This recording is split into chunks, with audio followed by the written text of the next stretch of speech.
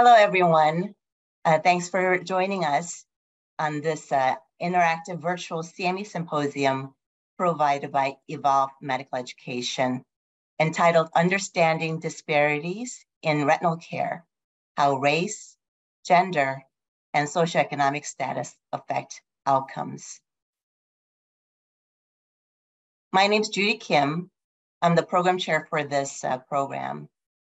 I am a professor of ophthalmology and visual sciences in Graduate School of Biomedical Sciences, as well as director of teleophthalmology and research, medical education of Wisconsin at Milwaukee, Wisconsin.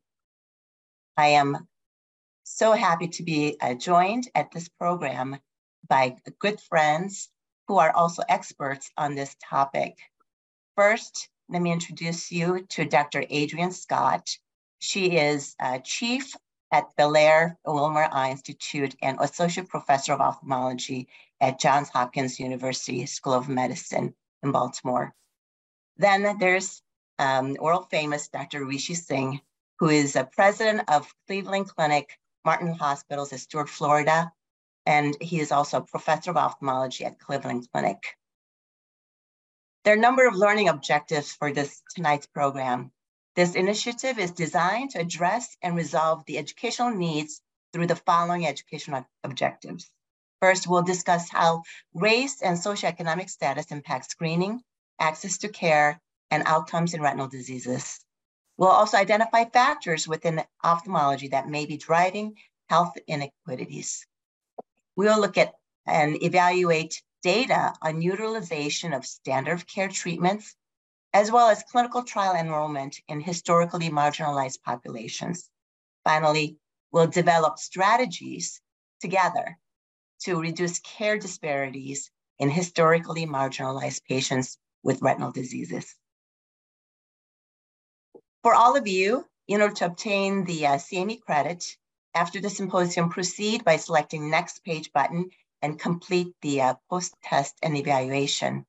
Please be sure to complete the process until you receive your certificate. Without further ado, then let's get on with the program. I'll start by defining disparity. What do we mean when we talk about health disparity? It's a health difference based on one or more health outcomes that adversely affects defined disadvantaged populations. Health disparities can come from a number of areas. It can be due to race, ethnicity, gender, or sex, as well as disability, where we live, geography, how much we make, income, as well as immigrant status. Here are some NIH, National Institute of Health designated health disparity populations. These can be divided into racial and ethnic minority groups, including Indians and Alaska Natives, Asian Americans, Black, African Americans, Hispanics, and Latinos, as well as Native Hawaiians and other Pacific Islanders. Health disparities can be also due to sexual and gender, as well as socioeconomically disadvantaged populations. Finally, where we live, underserved rural populations can have health disparity. At this point, I will hand over to Adrienne Scott, who will talk about disparities in retinal diseases. Adrienne, take it away. Thank you so much, Judy, and thank you for the opportunity to be with you on this important topic. So health equity is a very important concept, and this is the goal for all of us in a state where all people, regardless of race, sex, sexual orientation, disability, socioeconomic status, geography, or other societal constraint, have fair and just access, opportunity, and resources to achieve one's highest potential for health. Unfortunately, there are factors and considered social and political determinants of health that may negatively affect communities of people's ability to lead healthy lives and achieve one's highest health equity. Reviewing additional definitions in these concepts, so there are political determinants of health. What are those things? Those have to do with the systemic structuring of relationships, distribution of resources, power administration that operate in ways to mutually reinforce or influence other concepts to shape health equity or exacerbate health inequities. Also, we need to know and understand more about social determinants of health, conditions and environments in which we learn, work, play, worship, and age that affect health, function, and quality of life. Disparities in demographics in eye care are important to help understand health equity. So globally, there are evidence of disparities in eye care that have been linked to region, education, income, sex, and ethnicity. How might these factors, as well as others, affect care for diabetic macular edema and diabetic retinopathy in the United States? So we know from the published literature that disparities in adult vision health are present in the United States. We know that vision loss and vision impairment are more common with age. Women, maybe because we live longer, are at greater risk of vision loss than men. And it is well documented that lower socioeconomic status is associated with underutilization of eye care and worse health outcomes in eye care. Diabetes is particularly important and influenced by socioeconomic and educational factors. We know that adults with low socioeconomic factors are disproportionately affected by diabetes. And educational and risk of diabetes exists on a relative gradient, with patients with the least educational status have the highest risk of diabetic eye disease. We know that also that diabetes in the United States is increasing. We can see from these maps of the United States trending from 2004, 2008, and 2016, the increased percentage of individuals affected by diabetes in the United States.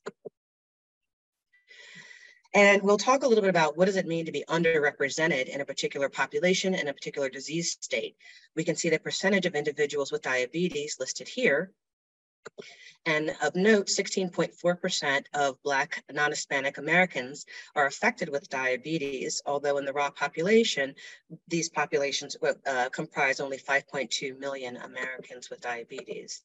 And you can see also the Hispanic population disproportionately representing the number of individuals affected with diabetes. So certainly out of proportion to the population numbers in the United States. What are the factors for diabetic eye disease? So diabetic retinopathy disproportionately affects Black Americans more than white Americans. The prevalence of diabetic macular edema in Black Americans is 3 times greater than white Americans. And race tends to be more of a factor even than hemoglobin A1C levels in determining development and incidence of diabetic macular edema. So this is a complex topic, and in actuality, the natural history of diabetic macular edema depends on multiple interrelated factors. We'll also talk about how ophthalmology interventions, including ophthalmic screening, need for treatments such as anti-vascular endothelial growth factor, are balanced with the proportion of Americans affected by diabetes, also environmental factors, healthcare access, and the overall disease burden that contribute to everyone having a different incidence and different ability to achieve their best health equity. Thank you, Adrienne. That was wonderful. Before we move on, let me ask you one question. You know, when we are looking for solutions to problems, we have to define the problem and also may need to get to the root cause of the problem. So Adrienne, let me ask you, you know, we know that non-whites have higher incidence of diabetes. Is it mostly socioeconomic, or what are some of the important factors that causes non-whites to have more diabetes and then therefore diabetic retinopathy? Thanks for the question, Judy. It's a very complex topic with multiple factors contributing. So there's a higher rate of insulin resistance in Black populations and Hispanic populations in the United States. Some genetic component as well is at play, but going back to these social determinants and political determinants of health, certainly that influences health access. Do I have a Whole Foods in your neighborhood as opposed to, you know, a Popeye's chicken? How much do you have to travel to get healthy food? Body mass index, unfortunately, has also affected disproportionately in the United States. So populations such as Black and Hispanic populations tend to have higher body mass index, which might also harken back to lack of resources or the distance that one has to travel for resources such as healthy food, affordable food, those types of things, diet choices. So it's a very complex interplay of these factors that I think do play a role. Thank you. I do agree. It's very complex, and we'll continue to chip at it little by little. Next, I'm happy to pass this on to Rishi Singh, who will talk about real-world evidence. Rishi. Thank you, Judy. So Adrian set up this talk very nicely, and I'm going to talk about some of the real-world evidence that has existed in our population on these healthcare disparities. And I've done some of this research work, as well as my colleagues across the United States have done this work. And so it's really a pleasure to present some of the data that we've been able to collect for the past 2 years. So this is a study that was done a while ago of US cohort populations looking at the impact of race on short-term treatment response. And in this case, it looked at bevacizumab in this diabetic macular edema population. And they found that essentially the percentage of patients experience an improvement with one injection was much lower in the Black population than it was in the white population. You can see that by 27% versus 50%. And they defined visual acuity improvement as a 2-line gain in vision in this case for that population that was studied in the real world. And you can see actually after the percentage of patients experienced after 3 injections, there was an increase obviously in both the Hispanic and white groups, but still the Black populations lag behind.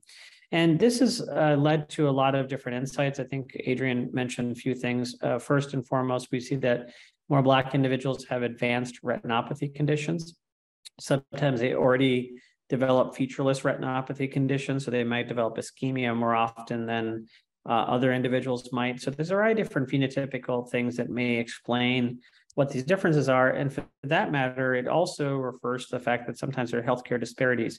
Access to care, eye providers that are in the community, certainly their view on injections, and certainly the opportunity to come to appointments may be different for different populations. And again, race may be a equivalent for socioeconomic factors, but still yet there is a difference in those populations. So we can't, I think whenever, first and foremost point I would like to make in this talk is that it's very hard to separate out all of these factors individually because they have a lot of interplay on each other, right? So you have socioeconomic factors, you've got racial differences, you've got ethnicity differences between Hispanic and non-Hispanic individuals, and then that also there's access issues to care.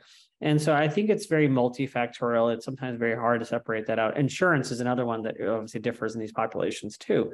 And so I want to be cautious to say that this truly is not just a race issue. It's probably many related to these underlying conditions. And the differences in visual acuity improvements really between the Hispanic and white populations were not so significant at the time points, differences in those two populations, and the CMT reductions were not different amongst the groups as well. So what you're seeing essentially is that while the retinopathy or the thickness may be better in all groups, unfortunately the visions are very different from each other. And that's the disconnect, is OCT and vision we see in diabetic population. So it may be that there's another underlying conditions that might explain some of these differences over time. This is another study that we actually did as part of the IRIS registry at Cleveland Clinic, and Nisha Malhotra, who is the primary author on this paper, was the genesis of this. She was a medical student and MPH candidate during her medical school at Case Western, and she came up with this idea because she looked at our electronic record data and found some of these disparities and said, why don't we ask this in the larger IRIS database? And this is part of a research to prevent blindness grant that we received. And in this group, what we did was looked at 60 months, so essentially 5 years of ongoing therapy for anti-VEGF therapy, and looked at seeing what the differences were in both the racial and ethnic groups, as well as for those based upon insurance. And so first and foremost, what you see is that there's differences in the baseline acuity of patients that enter in the study. You can see that in the top graph with an ethnicity and insurance, those with Hispanic patients were the most likely to have the worst vision on entry compared to the white individuals, or non-Hispanic individuals, not white individuals, but non-Hispanic individuals. and they had the private insurance, as you can see on the topmost portion of that. So first and foremost, there's differences in ethnicity seen. And then secondarily, when you look at the differences between races, Black and white individuals, because the other populations, Asians were poorly represented in this population. So we just looked at Black and white. You can see major differences with regards to both the entry vision. But look at those lanes that you see there. That's an important finding, that essentially that there was no difference in the visual acuity and crosses over the visual acuity, I should say, in these individual patients, both with race and with ethnicity and with the insurance type. So these are all, I think, existing functions of what impacts the patient. And this is the concerning part, right? This is the part that we're trying to overcome, which is that if truly this is a racial issue or ethnicity issue or an insurance issue, we have a lot to do here, because clearly they don't have the same outcomes, nor do they have the same entry points. So we might be screening them later in time. So again, just an important point, I think, to make about this population. And the next slide really dictates a lot of the other things we saw, which I think was impressively important as well, which is that if you look at populations, and we could do this by our own study at Cleveland Clinic, where we actually looked at the populations in and around Cleveland, Ohio, we could actually take the zip codes and actually go back and look at census data to see the income levels. And what you can see in this case is that if you're at various levels above and below the poverty line, you have higher or lower no-show rates or canceled rates. So the most below the poverty line essentially had the highest rates of canceled appointments and highest rates of no-shows. And as you got 3 times above the poverty line, again, you had the rate and ability to get the most attended appointments and very few no-shows. Again, makes sense, right? Patients who have good economic status can take off time from work, potentially in their own jobs, which give them FMLA or time away from work for medical reasons otherwise, and they're able to attend these appointments and keep those injections up. On the bottom, you see the number of injections received, again, by poverty line. Again, what a difference you see there between the lower and upmost area, about 2 injections in an entire year, which is fairly significant if you think of real world populations in general. The average US population gets about 2 to 3, 4 injections, maybe at most a year. So in the highest category of socioeconomic status, you see that there is about 5 injections given on average per year. So that might also correlate to some of the differences we saw just a moment ago. And again, as I said to you, they're multifactorial in nature and what we see. And we talked about the baseline vision and the outcome of vision. You know, the baseline visions were different. And certainly when you control for baseline differences, if you look at this middle bullet point, essentially, there were better outcomes within the white individuals than Black individuals during the course of the study. And certainly more injections given the white population versus the Black population as well. And these p-values were significant in these studies that were done in Cleveland. And there's data from abroad too. This is not just a US disease or US situation where there's these socioeconomic and racial and ethnic disparities. Real world evidence suggests this can happen in many parts of the world. And this is a study from Singapore. It looked at the link between diabetic retinopathy outcomes and the person's socioeconomic status, education, income, housing type. And what basically found is that in looking at these personal level socioeconomic status, the lower income was associated with increased risk of diabetic retinopathy and visual impairment. And in looking at the area level socioeconomic status, and not within a certain region or province of Singapore, they're associated with greater incidence of diabetic retinopathy, diabetic progression, and visual impairment in these patient populations. And then finally, what we know also from the study that we did with our patients in the IRIS registry, that they essentially had higher baseline visual acuities in both the private patient populations and Medicare compared to Medicaid. So not only do we have all of the things we talked about with regards to ethnicity and race, we also have insurance status, which dictates that a lot, and that's important to determine. So why do we have this sort of difference? Obviously, I'm going to touch on some of the insurance differences in a moment, but you know, copays are a significant part of medical care these days.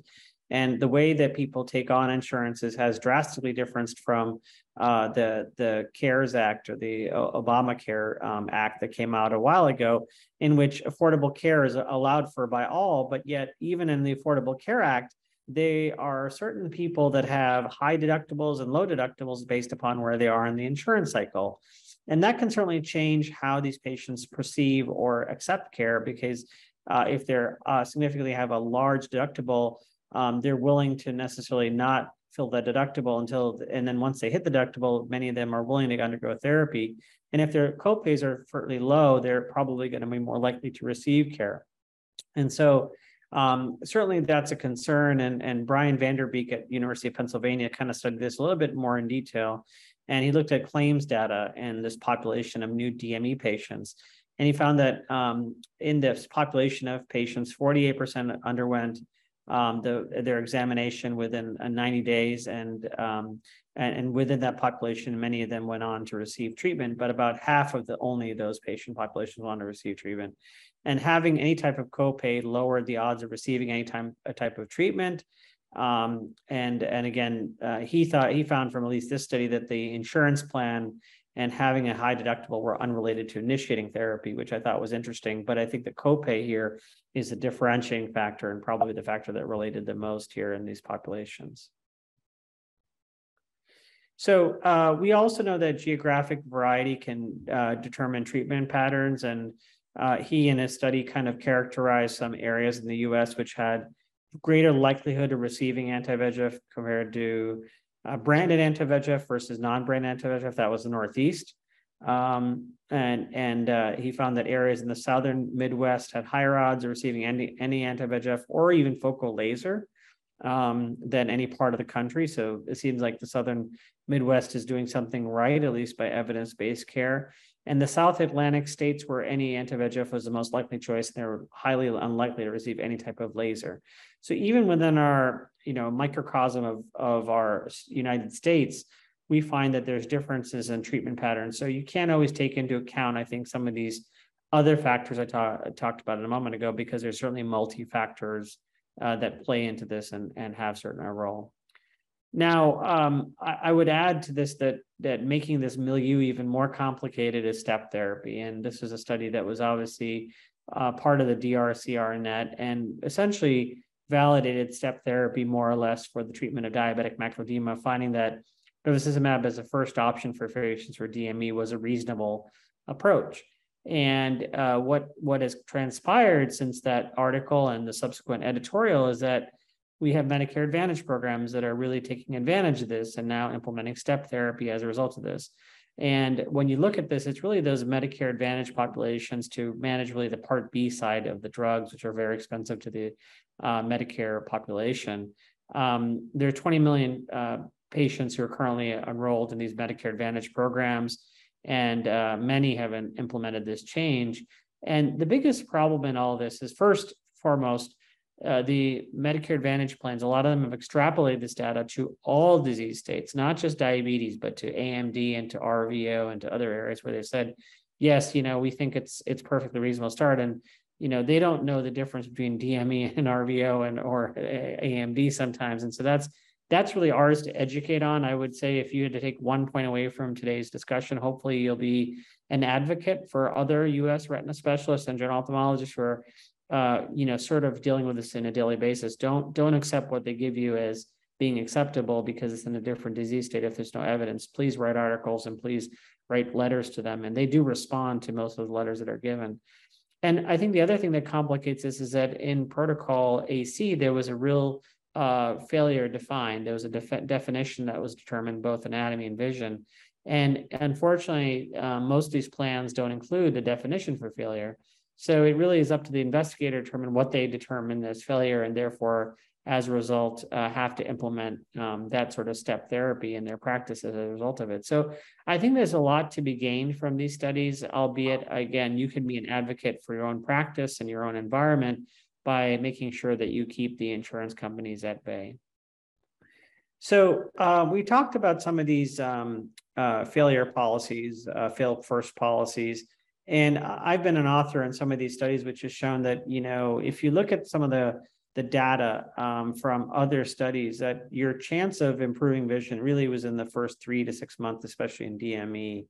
And missing that opportunity, either because you were delaying care, because of copays, because of non-response to therapy, it does have decent amount of impact at a year and even 2 years out.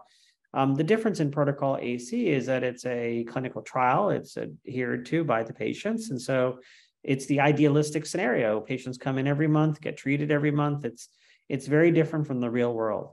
And so when you look at these fail first policies and compare it to the real world outcomes, it doesn't look as rosy with regards to its ability to have the same outcome with regards to vision if you have a lower therapy there as well. And again, non-adherence and certainly the clinical and ethical issues are significant when applying this to populations, because essentially you're letting clinicians determine some of these ethical issues with regards to whether they're truly failing or not failing, or for that matter, responding or not responding to therapy. So I think having these policies has been detrimental in some shape and form. In the real world, in the clinical trial setting, it probably works just fine. But I think in the real world, and this is strictly my opinion, that it does not have the same effect. So I'll finish with this last slide, which I think is important. And this is about loss to follow-up, because we know that follow-up is a big problem. And this actually study was done at my alma mater at Boston University in Boston of the patient populations there. And Boston University is a very complicated environment. It's Boston Medical Center, which is the free care hospital for the city. A lot of the private hospitals pay into that in order for them to not absorb those free care patients. And so BU becomes the place where many of these patients exist and get treated. And certainly the loss to follow-up will be the highest in a facility like this, because it has the lowest socioeconomic status and highest potential diversity of its population. And this study with Green in 2020 looked at patients with proliferative diabetes. So just imagine, that's the worst of the worst, the most severest form of diabetes. And yet you see a lot of patients lost to follow-up. Well, a lot of that's due to the primary language barrier other than English, age greater than 55, living greater than 20 miles from the clinic was a problem, and certainly having greater than 5 medical comorbidities was a problem. So this is just some of the thoughts we have around, again, loss to follow-up and what we're seeing in the literature. And certainly in these high-risk populations, especially in the inner city, I'm sure Adrian has some of those in Baltimore and everyone else, but that these are complicated scenarios to deal with sometimes. And so sometimes you have to think about what barriers or safety nets you can put up for preventing people from being lost to follow-up over time. Thank you, Rishi. Those were all excellent points there. And we'll try to touch on some of them as we go through some of our cases at the end. But let's move on to how can we make a change about all these things that Rishi and Adrian have talked about. How do we reduce care disparities? So Adrian had already gone over the health equity definition, and that we unfortunately have social and political determinants of health negatively affecting many communities and their people and the ability to lead healthy lives. I'm going to concentrate this section on clinical trials, because clinical trials are where we get our drugs approved. And these are the drugs that we start using on our patients of all races. If drugs are not tested in the right population, these drugs may not work on those populations. So let's look at some of these studies that and discuss them at the end. This study looked at clinical trials for FDA drug approval between years 2000 and 2020 for glaucoma, macular degeneration, and diabetic retinopathy. And among the 31 clinical trials that tested 13 drugs in over 18,000 participants, the study found that there was an increase in Asian and Hispanic Latino patients for AMD over time, increased enrollment, and also increase in enrollment of Asian patients for diabetic retinopathy, as well as Blacks and Hispanics and Latino patients for glaucoma. However, the Black patients were, there were less Black population for DR enrollment over time. So the study found that significant underrepresentation by disease burden seen in compared to NEI and US Census. And the enrollment incidence for these trials for the subjects ratio is expected to worsen over time, unfortunately, even by year 2050.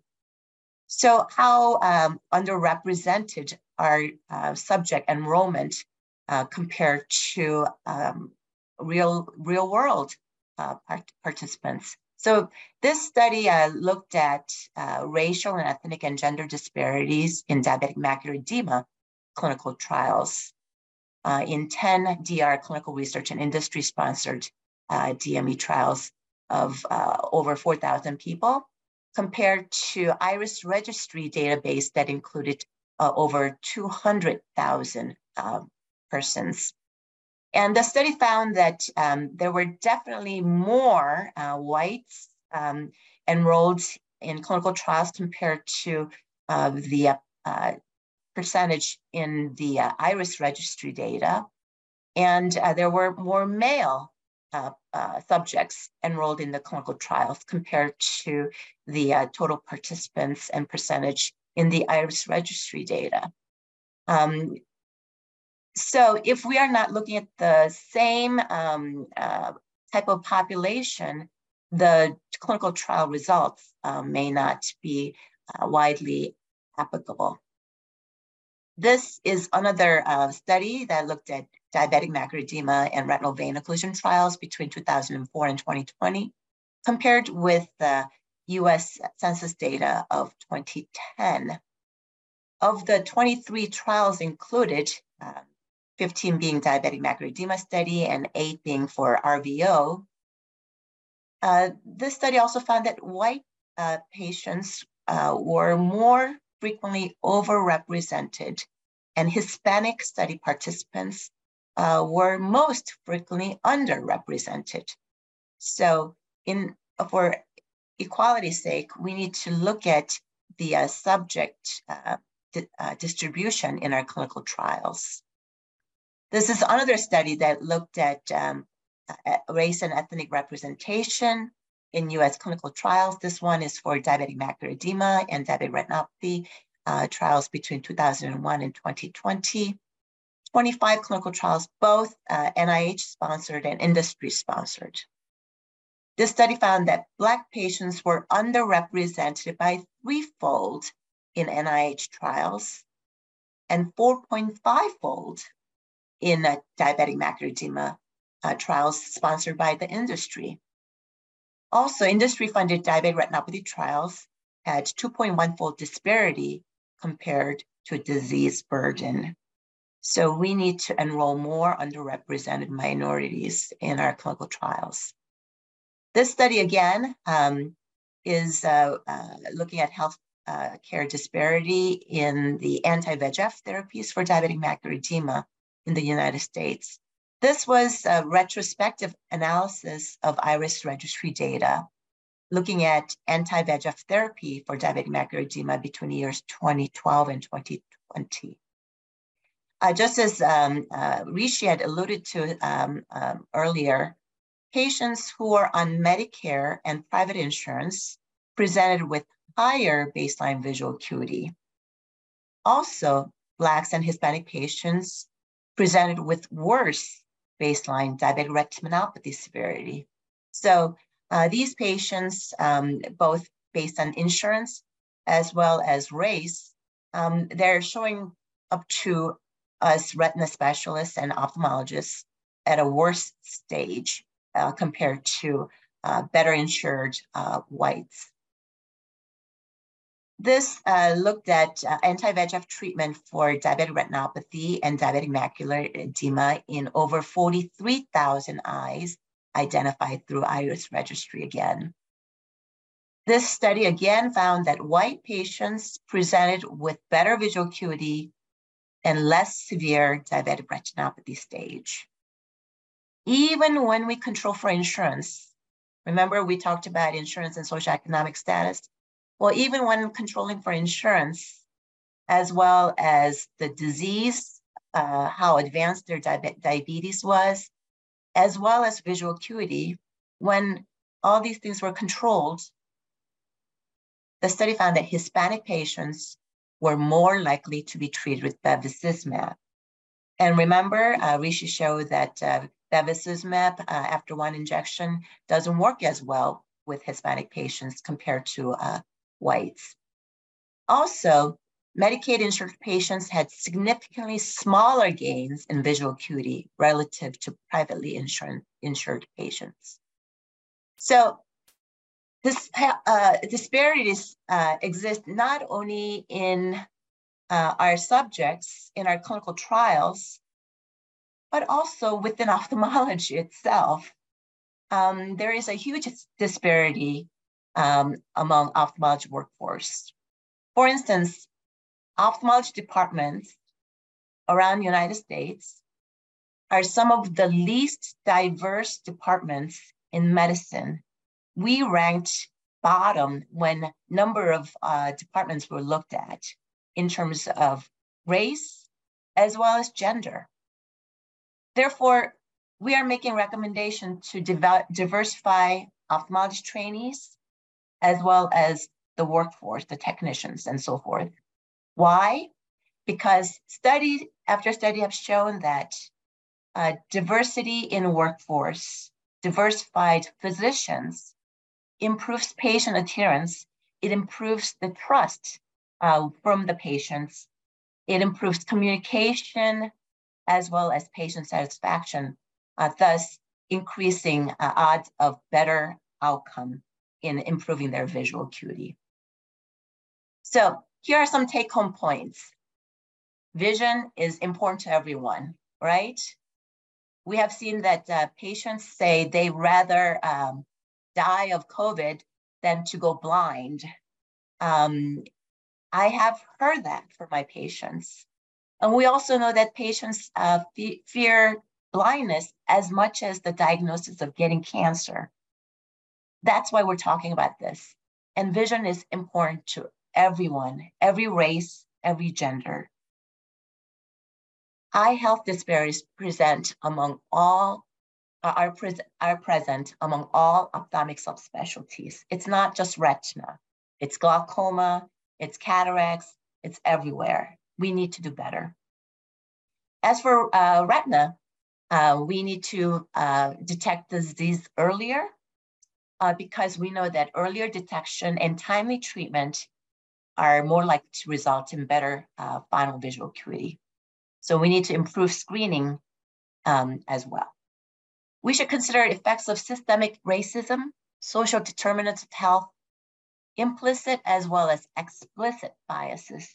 And we can do that by better educating ourselves. And congratulations to all of you in the audience because you are taking that step. We should strive for equity in clinical trials. We've seen how uneven these clinical trial subject participants are.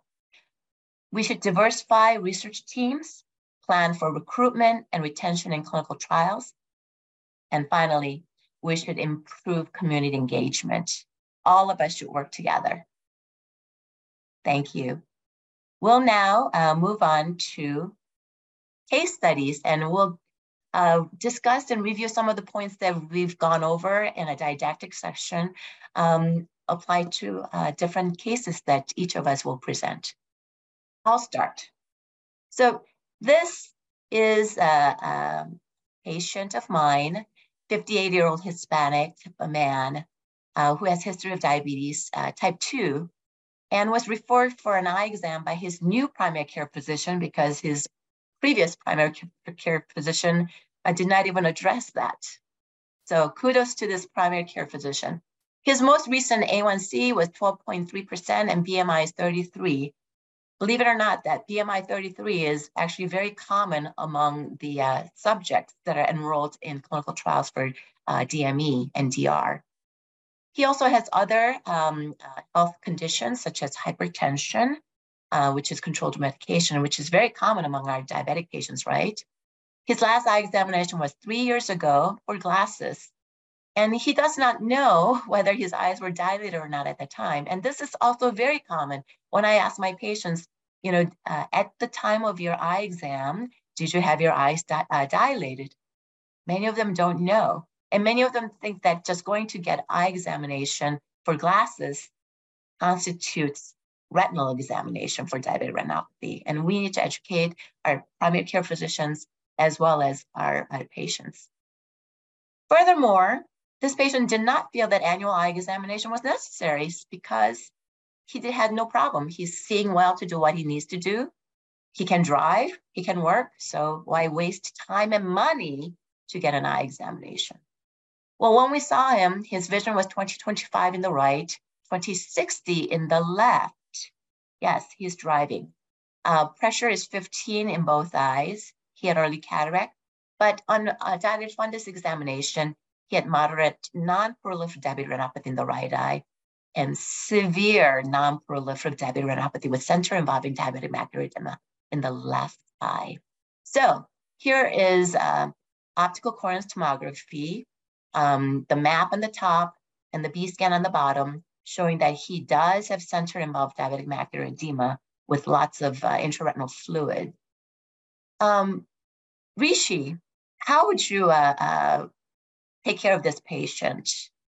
Yeah. He's sitting in front of your chair now. Yeah, so thankfully, I think, again, his vision, this is the left eye, which is the Sure, 20/60. Mm-hmm. Yeah, so, again, this falls into a population of patients, which I still think Protocol T has relevance in this population now. Again, the insurance status really helps me determine whether I can give the branded drug in this case for that. I forgot his insurance status. Judy, do you remind me of what his insurance status was in this? He has medical insurance, but not vision insurance. Okay, but does he have Medicare or does he have a secondary? Do you know what? No, he does not have secondary. Okay, so, Medicare alone is probably reasonable, and we have copay assistance programs that are widely available. So I probably would start the conversation about. And he's 58 years old, I'm sorry. Oh yeah, okay, so he does not have it Medicare then in that case. So right. You have commercial insurance of some sort. So then you have to get a prior authorization. I would be forced in this case to start with bevacizumab. And again, Protocol AC did give some credence to that. And I would start with bevacizumab in this case and not do the branded drug. Knowing that I'm going to file an authorization potentially for the other drug in case I want it to use it at some point, not right away, but certainly I need to know that I can get it at some point. It's worthwhile, I think, also to do an angiogram. You mentioned that this patient's BMI is high, that his hemoglobin A1C is not great, like he's not well taken care of patient. So I'd like to see an angiogram at baseline just to make sure he doesn't have any peripheral vascular plus peripheral proliferation of any sort to indicate he has disease. Yeah, that's a good point, Rishi. If insurance is an issue, if money is an issue, what do you do about angiogram? Sometimes patients decline certain tests that we recommend because they're worried about the expense. Yeah, so I don't think people necessarily refuse the medical related issues per se because they don't have much of that, though. As you're aware, now we have to provide some billing ahead of the patient's visit. There's a new act that's out that allows for patients to know what exactly we're going to be charging them prior to their coming in this year. It's a brand new implementation. So I think we're going to have to figure out how that looks like. But right now they don't really know, nor do they ask. And I think it's reasonable to do it, and knowing that there are potentially that reimbursement concern. But, an angiogram, if we had to, usually it's covered by most medical insurances and will also go toward the patient's deductible.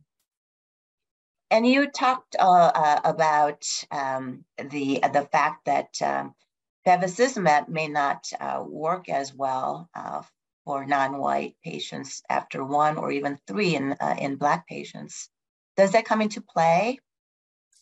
Well, certainly does. But again, I think, this is real world populations which have this, as I mentioned to you in the studies, it seems to work just as fine as everything else. But that's a study. AC is a study. It requires coordinators, trials, enrollment, things like that you have good follow-up on. You don't necessarily have that in everything you do. So I would say it's probably not what I would choose here, but you may be forced to choose so because of the situation you're describing. Right. Yeah, the Protocol T of DRCR-NET show that in patients with less than 20/40 visual acuity, aflibercept worked best. And then DRCR-NET did the Protocol AC, looking at potential cost saving, as well as whether there any harm by starting with bevacizumab, the less expensive medication, and found that after 2 years, it was equivalent visual acuity wise compared to aflibercept. But you pointed an important point. It was a clinical trial where they were seen monthly, and they had on average 22 visits between 24 months of the study, as well as mean of 14 injections, which is a lot greater than what we normally do in the real world. So I have a little concern about whether it would be truly applicable and generalizable. What do you think? No, I totally agree. I think that that's the problem with many of these idealistic studies. That, you know, I think as much as they can emulate the real world treatment patterns, for example, in protocol T, we at least had almost as needed PRN treatment for those patients from the study. Now, granted, we don't do that in clinical practice per se, but at least this gives the thoughts around not doing mandatory, 6 injections in a row or something like that, that we would never do. So I think it has a much better, correlation to what we do in real world clinical practice. Yes, so this patient was started on bevacizumab because of his insurance status and pre-authorization and all that. And then he went on patient access program. So he didn't have to pay for the drug. And he actually did quite well following treatment and regained visual acuity. And he, unlike some other diseases, diabetic macular edema, if we start the treatment early and are quite persistent at it, they can be observed. They don't have to have injections forever and ever. So I think this was best of all worlds. And I'm glad that his primary care doctor did refer him to an eye care specialist. Great outcome. Yeah. All right. At this point, I'm going to move this to next case.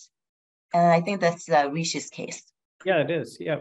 So this is actually a gentleman that I saw who was referred to me for diabetes for the past 7 years. Hemoglobin is, fairly better than the last patient you showed me, but still has room to be improved. 21 millimeters mercury pressure, and the dilated examination performed, and I was told that the OCT was normal. And this is the picture. And so the optometrist saw this patient and said, OCT is normal. I think you're good to go. And what happened was they happened to be in the lane next to me, and they came over and showed me this picture and said, what do you think I should do? Does this seem fine for you? And I'd ask maybe Adrian or Judy, you want to comment on kind of Adrian, why don't you comment on it? Yeah, sure, absolutely. And I like ultra wide field imaging quite a lot for a baseline evaluation. We know that this person is likely high risk for ischemia, retinal ischemia. This is the type of individual with severe NPDR, looks like bilaterally, that I would like to get a fluorescein angiogram. I'm not certain if there's neovascularization, but I wouldn't be surprised if there's peripheral ischemia. And we know from protocol AA that the peripheral ischemia does predispose to PDR, proliferative diabetic retinopathy development. So likely this person has peripheral retinal ischemia and possibly neovascularization. Yeah, it's a great point. So, this is where ultra wide field imaging becomes very helpful. I think in the past, we used to rely on our wonderful technicians scanning the retina, doing 7 standard fields. And now we have a wide field imaging that shows you clearly this patient has severe NPDR and certainly has that. But, again, according to the optometrist, had no amounts of OCT thickness, and so therefore you didn't have DME. And here you can see the follow-up, which is that the optometrist recommended a 6-month follow-up, but this patient actually returned back within 6 weeks with decreased vision in both eyes. And so that was sort of the opportunity to screen this patient more. They were seen by optometry, the vision was good, but the pressure was high now. It was 43 and 35.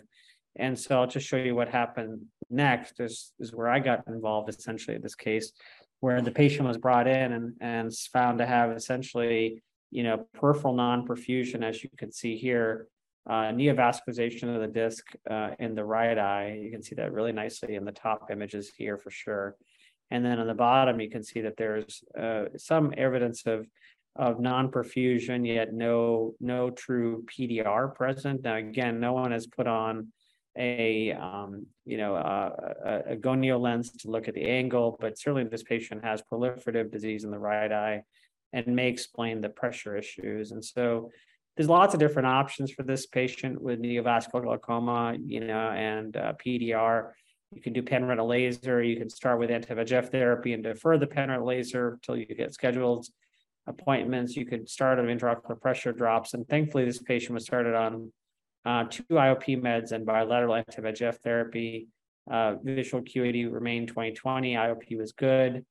Here you can see the effect of a single injection, which was really quite impressive in the left eye.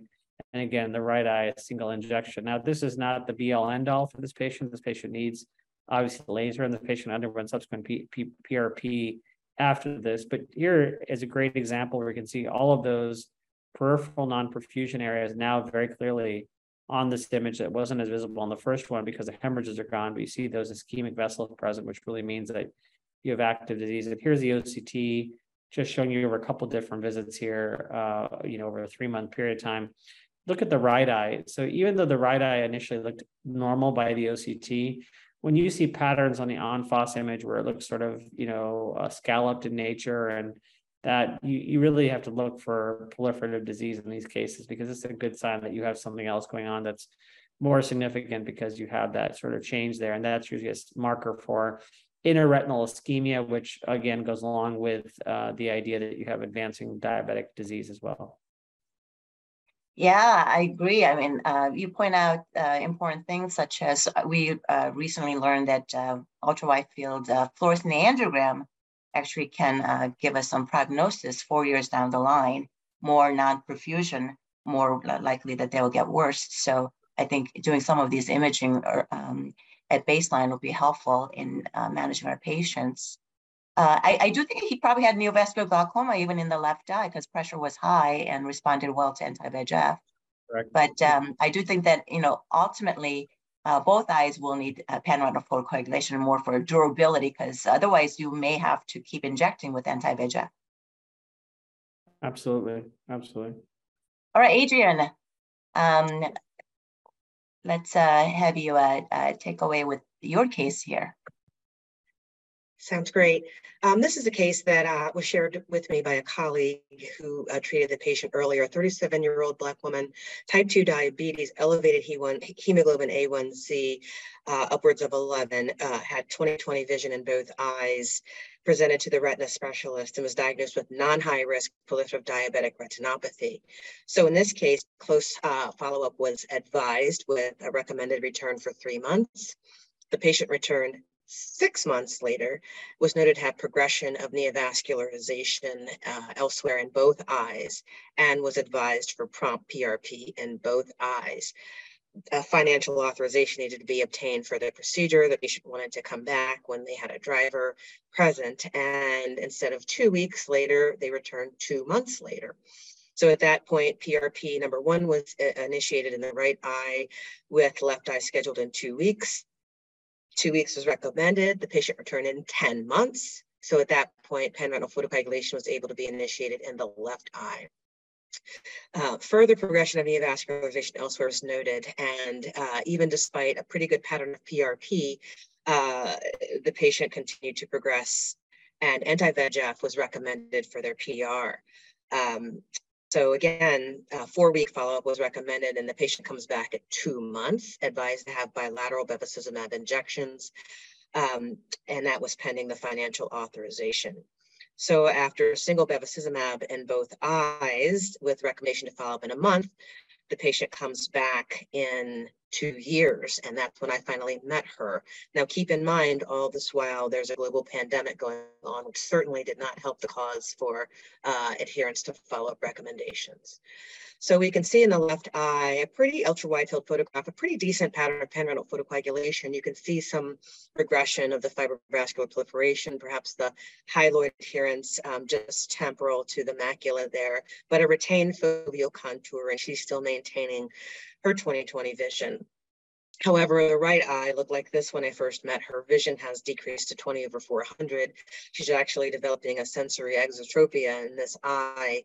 And this is an eye that we're planning on doing surgery on next week. In fact, you can see subretinal fluid through the macula, extensive fibrous proliferation despite lasers. So these patients need follow-up and close follow-up despite PRP placement because of the risk of progression. Okay. So some of the discussion points and things that made me think about this case, this patient was a patient who how do you manage treatments requiring authorization, other factors preventing same-day treatment? Maybe the patient wanted to have a ride and wanted to come back. Again, we talked about the global pandemic going on, perhaps limiting patient access. How do you manage care when patients are unable to maintain their follow-up schedule? And this is a patient who actually had insurance and was in front of a retina specialist, as they should have been.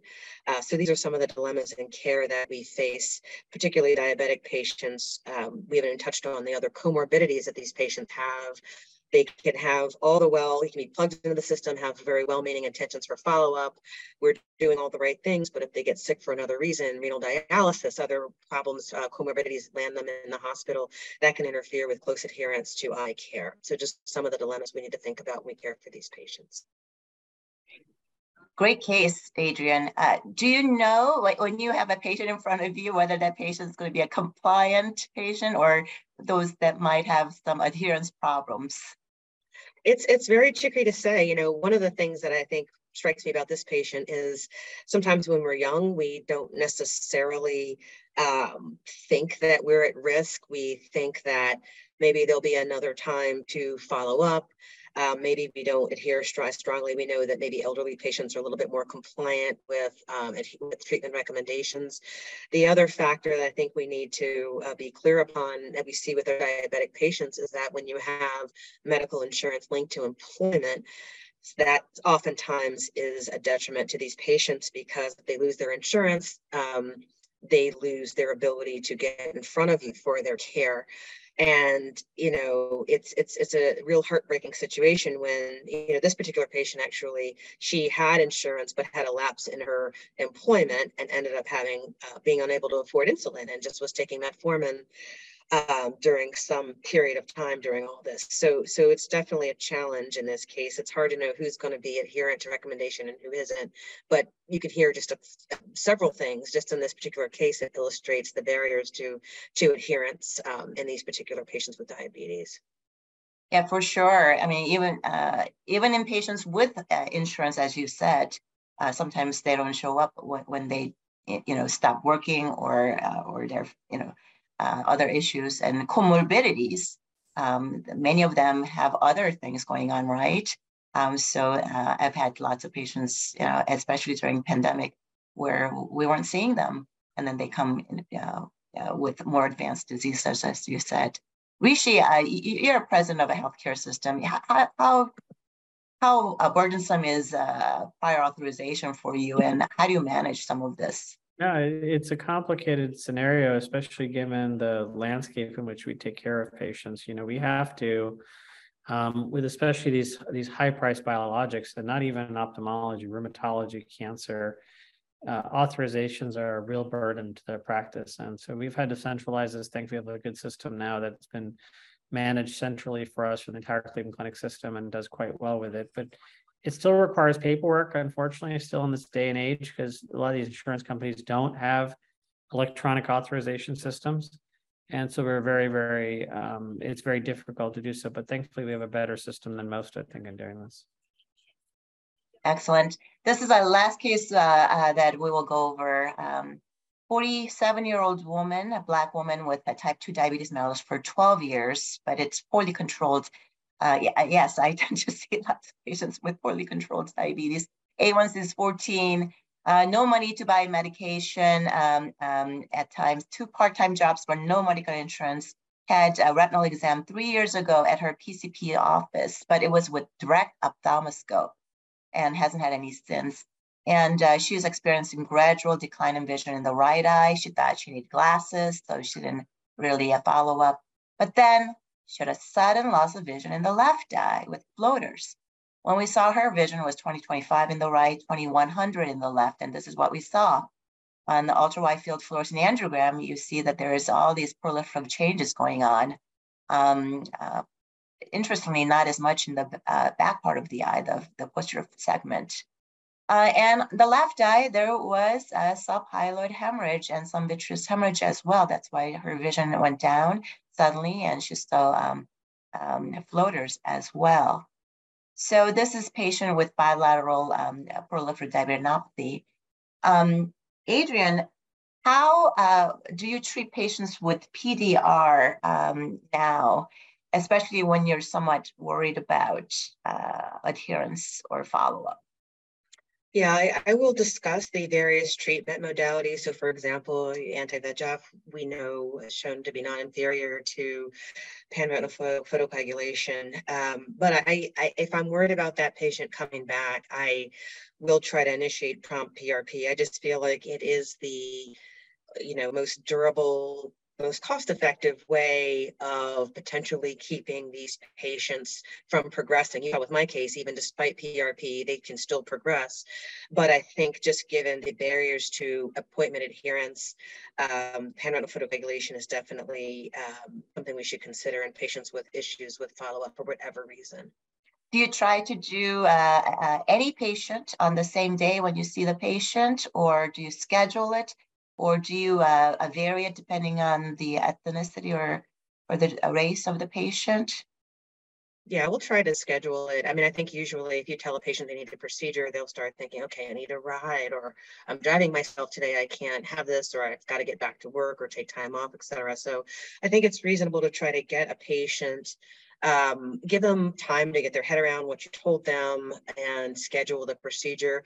But this is a scenario I think that we can perhaps figure out a better system to monitor those patients and try to remember those that potentially could be lost to follow-up. I mean, how many times have we seen a patient that we recommend come back in 2 weeks, and we turn around with our busy practices and we look up and it's a year later and you're like, oh goodness, they slipped right through the cracks, and then the disease has progressed. So I think there is some opportunity that we can catch these patients that are lost to follow-up, and us reaching out to them and making sure they don't get a barrier in trying to even get scheduled in our offices for these treatments is important.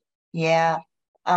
If I have a patient who already has poor vision, advanced disease in one eye, despite PRP, that other patient, when the second eye, when they come in, I probably will just do it at the same day. And also when I'm operating on one eye for PDR, then I tend to laser the second eye under anesthesia at the same time too. I try to do both as much as possible if the patients agree, just because I'm concerned about the adherence follow-up. I'm with you, Judy. I think that I don't tend to do the PRP on the same day as the patient visit. It just becomes too complicated. I want them to think about what we're doing, and anti-VEGF is a good option for temporizing them, at least for the initial parts. And then if they're truly non-adherent to therapy and to care, I do a laser and anesthesia, as you're describing as well. I think it's an easy way to do it. It's less abusive for them. They feel like they're actually able to do it without much difficulty, and typically do a full setting of PRP and in the operating room, which obviously sometimes you consider a waste of resources, but actually I think it's a more efficient way of doing it, because you'll get one single sitting potentially with all of the therapy you're looking to put into the patient. So I think it's a good way of doing it if you're trying to do that method. Yeah. Well, Rishi, again, something about healthcare here. How do you manage patients without insurance if they want to come to see you? Yeah, so it's tough. I think initially we do have patient assistance programs even within our university that apply to patients. There's also places that they can go, even that they don't go to our facility, but we can refer them to. In my local area here in Florida now, there's a place called Volunteers in Medicine, which do all different types of medical care, and it's all free of charge. And they have very decent budgets from philanthropy and other ways to do this sort of thing. We also have philanthropic dollars to pay for some of those patients that come to us as well, and provide free services to them. Ultimately, we encourage them to get on the Affordable Care Act website and get insurance. It's available for all. It's something they can get. Some of these end up being pre-existing conditions, unfortunately, as we just talked about. So now that certainly impacts their ability to get their insurance claims and everything else. But we do have people that, kind of do that. And then lastly, we have copay assistance, copay insurance programs from companies that help us a ton. And, the problem with those is that they're great, but they run out as the year goes on. Right. So we already have some assistance for people without insurance. So, having no insurance should not preclude people from seeing an eye doctor. And us as healthcare providers and a healthcare system, we should continue to provide and develop more programs for patients without insurance. And Adrian, you get the last word. How do we have our primary care doctors or endocrinologists, nurses, to know the importance of early screening for diabetic retinopathy, and how do we best reach out to persons of color that a DR screening is important? Yeah, I think this is a challenge because we haven't touched much on health literacy, but that also is at play. And Judy, your case illustrated it well. Somebody just thought they needed glasses and had decreased vision and thought they had all the time in the world, but they had something vision threatening from diabetic retinopathy. So I would start, good communication with primary care providers, endocrinologists. I feel like the patients will go in front of those care providers, and we really need a good system and an efficient system where our primary care, endocrinology, family practice doctors can refer easily into the systems where we can get to these patients. And I think that's where, again, you've done amazing work in telehealth. I think those are types of things that can help streamline the screening and education and help streamline things to get these patients in front of us sooner. One of the things we're doing in our office, and when we start this in Florida, is we've actually scheduled patients to come in on Saturdays and on Sundays. And there's a technician there to do photographs and an OCT, and for me to call them back with virtual visits on Monday. We've learned through the COVID pandemic, most everything imaging-wise can be done with a technician examination, OCT, and a fundus photograph, and we can bill for each of those individual components and then do a virtual visit with them following the subsequent visit with us. And so it's a way of using our offices, 7 days a week, and at the same time offering flexibility for those people that want to come in and be seen on a weekend and not interrupt their work week, which I think is a problem for a lot of these individuals. Yeah, people with diabetes, many of them, have part-time jobs where they're working, or, like my patient here, several jobs. So having that flexibility to go see an eye doctor at different times, evenings or weekends, just as you're providing, I think that's really important as well. Thank you so much, all of you. This has been an amazing program with all of your knowledge.